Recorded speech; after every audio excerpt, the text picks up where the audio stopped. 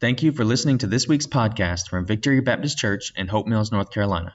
I pray that God uses this message to help you worship God, strengthen your relationship, and glorify Him. Without further ado, here is this week's message. All right. Well, good morning again, everybody. If you would go ahead and open your Bibles to Hebrews chapter 8.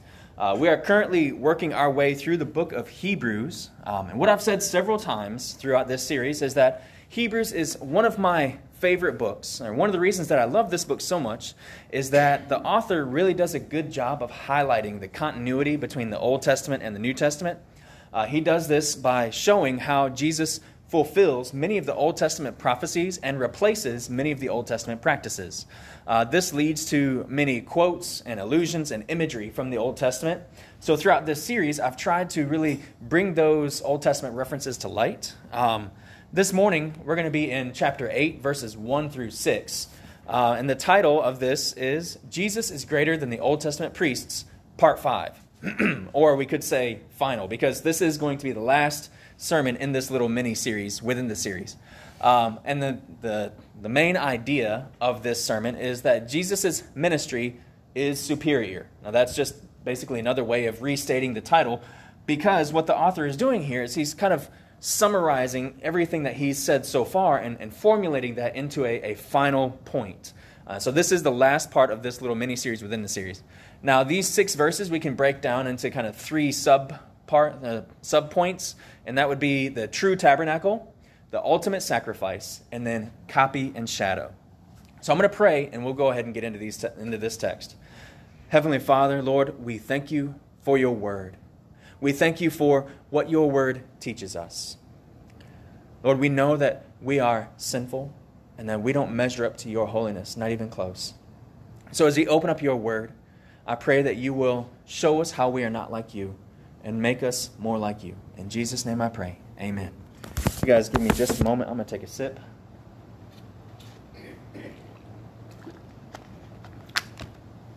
All right, so we'll go ahead and get right into this text, starting in Hebrews chapter 8, verse 1.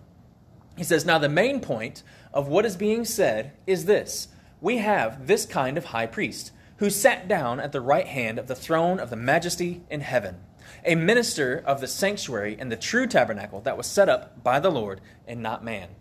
So he says the main point. Right? So the author is summarizing the argument that he started all the way back in chapter 4.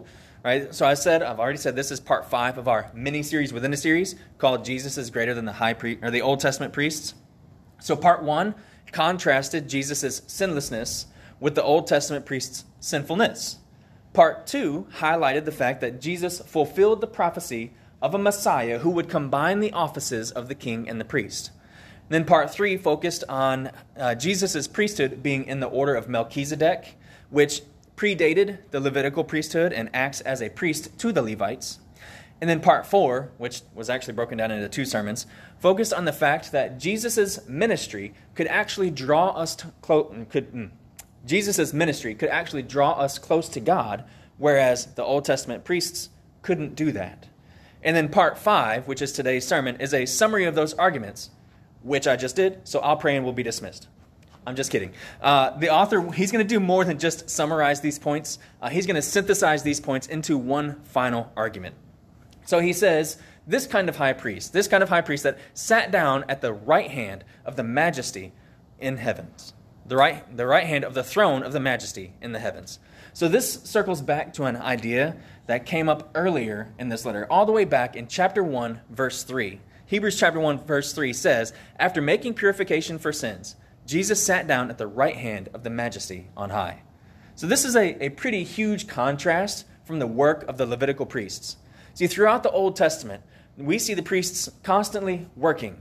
They're making sacrifices. They're purifying homes. They're making sacrifices. They're making fire at the altar. They're making sacrifices and more sacrifices. There's a lot of work to be done for these Old Testament priests. It was a bloody, never-ending job.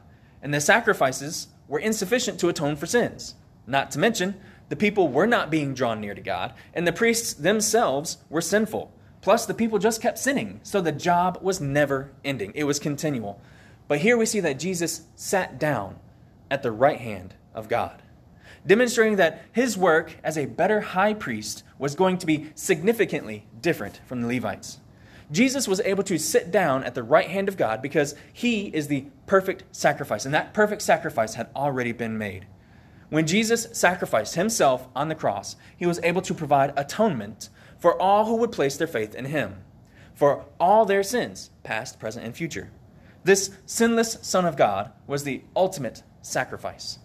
Not just ultimate in that it's the best that there could be, but also ultimate in that it was the last one that was necessary.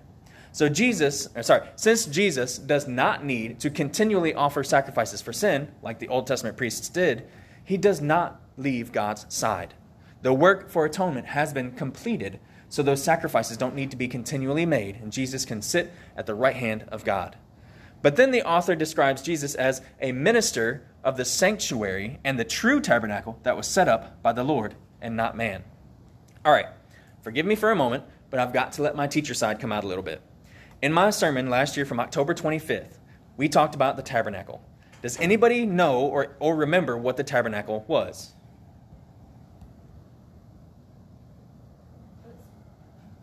Go ahead. This is where the Ark of the Covenant was. Okay?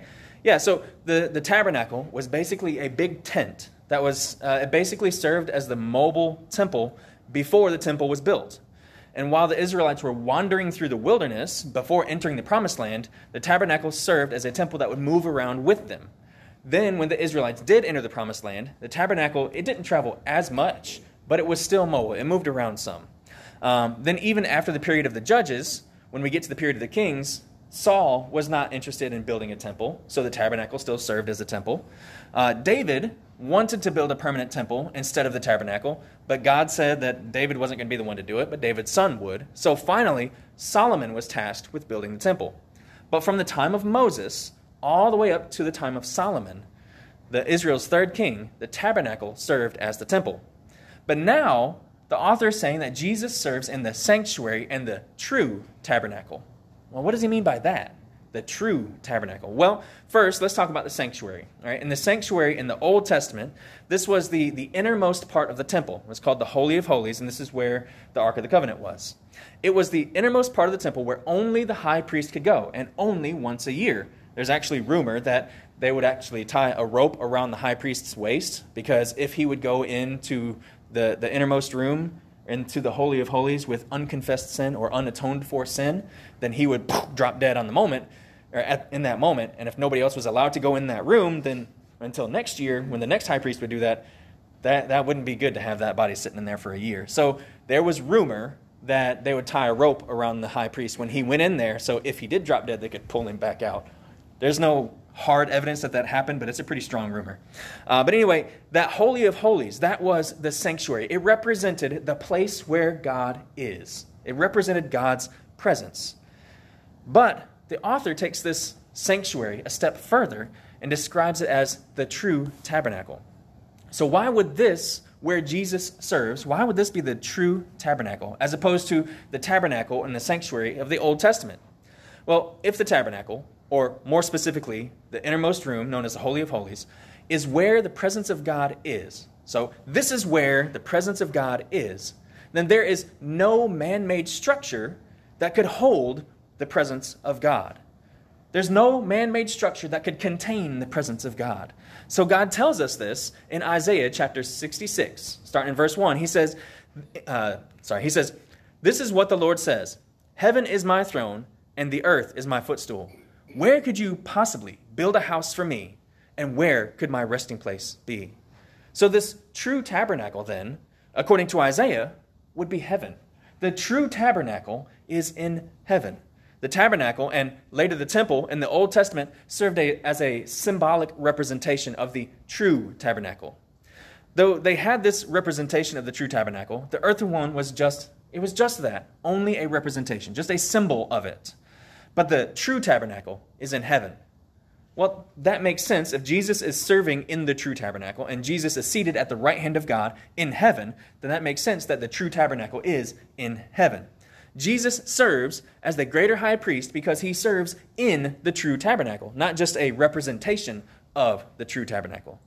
But if he's not continually offering sacrifices there, like the Old Testament priests did, if he's not doing that, then what is he doing there? Well, we kind of get a little hint in that if we pick up in verse 3. It says, "For every high priest is appointed to offer gifts and sacrifices. Therefore, it was necessary for this priest also to have something to offer. Now, if he were on earth, he wouldn't be a priest, since there are those offering the gifts prescribed by the law." So he says, every high priest is appointed to offer gifts and sacrifices. Now, this goes back to what I said earlier. One of the main tasks of the priests was to offer sacrifices. This was a regular, ongoing part of the job. The priests would bring the sacrifices from the people to God and mediate between God and man. Now, not all of the sacrifices were animals. There were also grain sacrifices and wine sacrifices, and there were oil offerings. But the priest was constantly taking these offerings from the people to God. Therefore, Jesus needed something to offer. Jesus had to have something to offer. Well, Jesus' sacrifice was himself, his own body and blood, poured out as an offering to atone for our sins. This high priest, our high priest, Jesus, did not take the animal or grain or any other sacrifice from the people, but instead he offered himself. I can't stress this enough, though. This sacrifice was so much more effective than any previous sacrifice. This is the sinless, perfect, holy, omnipotent God who became man and came and lived among us, sinful people, and sacrificed himself on the cross for sinful humanity. This sacrifice is not just some sheep or goat or bird or wine or grain offering, but the most precious Son of God. Again, the ultimate sacrifice. Ultimate in that this sacrifice is better than any previous sacrifice, but also the final one that was necessary. Yes, this most precious sacrifice given to atone for your sins. God loves you enough to give his one and only Son to pay the price for your transgressions. If you have not placed your faith in him, then let today be the day so that he can rectify the relationship that you broke through your sins. If you have not yet made that call, then let today be that day. Then the author goes on to say, if he were on earth, he wouldn't be a priest, since there are those offering the gifts prescribed by law. See, under Mosaic law, this is the old covenant that we've talked about. Under the Mosaic law, Jesus would not have been allowed to be a priest. He was not from the tribe of Levi, so he would automatically be excluded from the qualifications to be a priest. But also, Jesus' sacrifice was not something that would have been accepted under the Mosaic law. We see that in Deuteronomy chapter 18. It says, when you come into the land that the Lord your God is giving you, you shall not learn to follow the abominable practices of those nations. There shall not be found among you anyone who burns his son or his daughter as an offering, or anyone who practices divination, or tells fortunes, or interprets omens, or a sorcerer, or a charmer, or a medium, or a necromancer, or anyone who inquires of the dead. For whoever does these things is an abomination to the Lord. So we see in Deuteronomy, within the Mosaic law, that child sacrifice was not an acceptable sacrifice. This is because we are made in the image of God, and taking another person's life is an abuse against the image of God. But Jesus' ministry is not according to the Mosaic law. Rather, he is in the order of Melchizedek.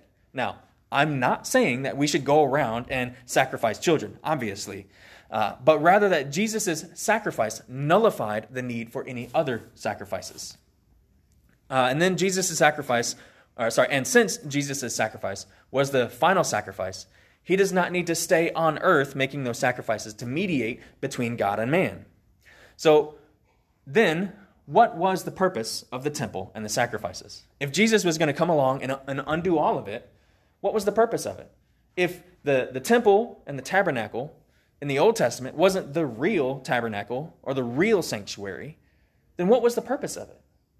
Was it all just a waste? And we understand that they are unnecessary now, but what was their purpose then?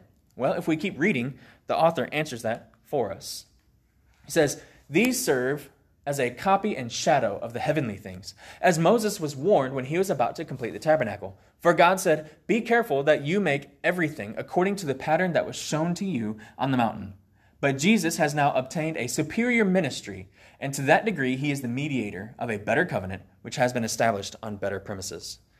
He says, these serve as a copy and shadow of the heavenly things. these that he's talking about, that's the Old Testament temple, the Old Testament tabernacle, the Old Testament sanctuary, and all those sacrifices that were done under the Mosaic law. Other translations where we have this word copy can also be translated as sketch. I think both of these words are a good representation of the idea that the author is trying to portray here. The tabernacle and the Old Testament priests were just a snapshot or a preview of Jesus' ministry and the true tabernacle in heaven.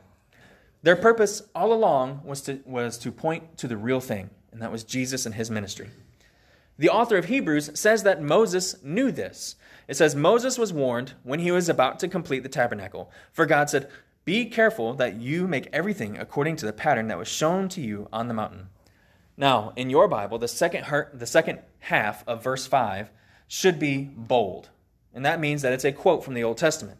I would go back and read you this quote from Exodus, but there isn't any need because it is a direct word-for-word quote of the last verse in Exodus 25. It says the exact same thing. But the whole chapter here of Exodus 25, the whole chapter, obviously too long to read here, it describes the exact dimensions and the materials that how God told Moses to build the temple and all of its furnishings. But we must ask ourselves, what was this pattern that God showed Moses on the mountain? What the author of Hebrews is saying is that Moses was given a glimpse into heaven to see the real tabernacle, or at least God showed him a vision of the real tabernacle and said, now go and try to recreate this with your human hands and the materials that you have available on earth, knowing that it's not going to it's going to fall short of the real tabernacle. It's not going to live up to the glory and the wonder of the real tabernacle. The Old Testament tabernacle was always meant to point to the real tabernacle in heaven, or the true tabernacle in heaven.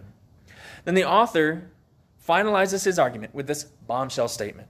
He says, Jesus has now obtained a superior ministry, and to that degree, he is a mediator of a better covenant, which has been established on better promises. Now, this really is that summary statement of everything going all the way back to Hebrews chapter 4, where this Jesus is greater than the high priest argument started. So he says, Jesus is greater than the Old Testament priests because his ministry is superior due to ministering in the true tabernacle. The covenant he serves under is better because it is a covenant of grace instead of a covenant of law. And then the promise is better because Jesus' ministry actually does draw us near to God, whereas the Old Testament priest's ministry could not draw us near to God. So there's that summary there from the last, 5-6 sermons, all now brought here under one statement. Jesus has now obtained a superior ministry, and to that degree, he is a mediator of a better covenant, which has been established on better premises. So we get to our point of application. And our application always comes from our definition of a disciple, which comes from Matthew 4:19, where Jesus says, follow me, and I will make you fish for people. And from that, we get our 3 indicators of a disciple, which is knowing, being, and doing. And so our know application is to know that Jesus is greater than the Old Testament priests. Now, I won't spend too much time on this now because I've spent the last, 2 months or so talking about this. It's been the overarching theme of this mini-series within a series. So I'm just going to repeat what the author of Hebrews said here in verse 6. Jesus has now obtained a superior ministry, and to that degree, he is a mediator of a better covenant, which has been established on better promises. Our second application point, the be application, is to be under Jesus' priesthood. We're no longer under the Mosaic covenant. These Old Testament laws don't apply to us anymore. Now, that doesn't mean that we ignore the Old Testament laws. We can learn about God's character through those laws. To know God more, we have to study this Old Testament law. But we're not bound by those laws. We are under a new covenant, which is a covenant of grace. We are saved by faith through grace, not by our works. If it was our works that saved us, then it would be our works that continue to save us. But it was not our works that saved us. And if it was not our works that saved us, then it cannot be our works that continue to hold our salvation. It was our faith that saves us, and it is through our faith that we show our continued salvation. It is through continued faith in Jesus that we demonstrate our salvation. But now that we are saved, Jesus serves as our high priest. He is sitting at God's right hand, constantly interceding for us. Now, living with that knowledge gives us the power to be obedient to Jesus' teachings. So that's our third application point. The do is to live according to Jesus' teaching. This means that we know and understand his teaching. Well, in order to know and understand Jesus' teaching, we have to study our Bibles. And not just to study it for knowledge. Yes, we want to study our Bibles for knowledge, but we study our Bibles to impact our lives. Our knowledge about the Bible should lead to a heart change, which leads to a behavioral change. Our faith is not just a faith that we understand something. Our faith is a faith that changes our behavior because we have a new Lord, a new Savior, and a new high priest. And we live according to his teachings. Now, a major part of Jesus' teaching and our daily mission is the Great Commission. Matthew 28:18-20 says, Jesus came near and said to them, "All authority has been given to me in heaven and on earth. Go therefore and make disciples of all nations, baptizing them in the name of the Father and of the Son and of the Holy Spirit, teaching them to observe everything I have commanded you. And remember, I am with you always to the end of the age." Now, it may not be so popular or considered polite to make disciples, but our King and our priest has commissioned us to that task. Will we be obedient to him, or will we be obedient to popular culture and political correctness? I pray that we as a church will choose to follow Jesus, which is why our vision is worshiping God by making disciples through the gospel of Jesus Christ. So how are you being intentional in disciple making in your life? What are you doing to help others to grow closer to God while growing closer to God yourself? So our three application points again is to know that Jesus is greater than the Old Testament priests, to be under Jesus' priesthood, and to live according to Jesus' teachings. Let us pray. Heavenly Father, Lord, we praise you again for your word. We thank you that you have preserved your word for us. We pray this morning that you will help us to live obedient to Jesus' teachings. We pray that you will help us to know that we are under his ministry, under his priesthood, because his priesthood is what the Old Testament priests were pointing to all along. He serves in the true tabernacle, at your side, interceding for us all the time. There is no break in his intercessions for us. So we pray, Father, that you will help us to be obedient to your word. In Jesus' name I pray. Amen. Thank you again for listening to this week's message. If you would like to know more information about our church, please visit victorybaptisthopemills.com or facebook.com/VBC Hope Mills. I would also like to ask that you rate and review this podcast. And if you found this sermon helpful, please share it.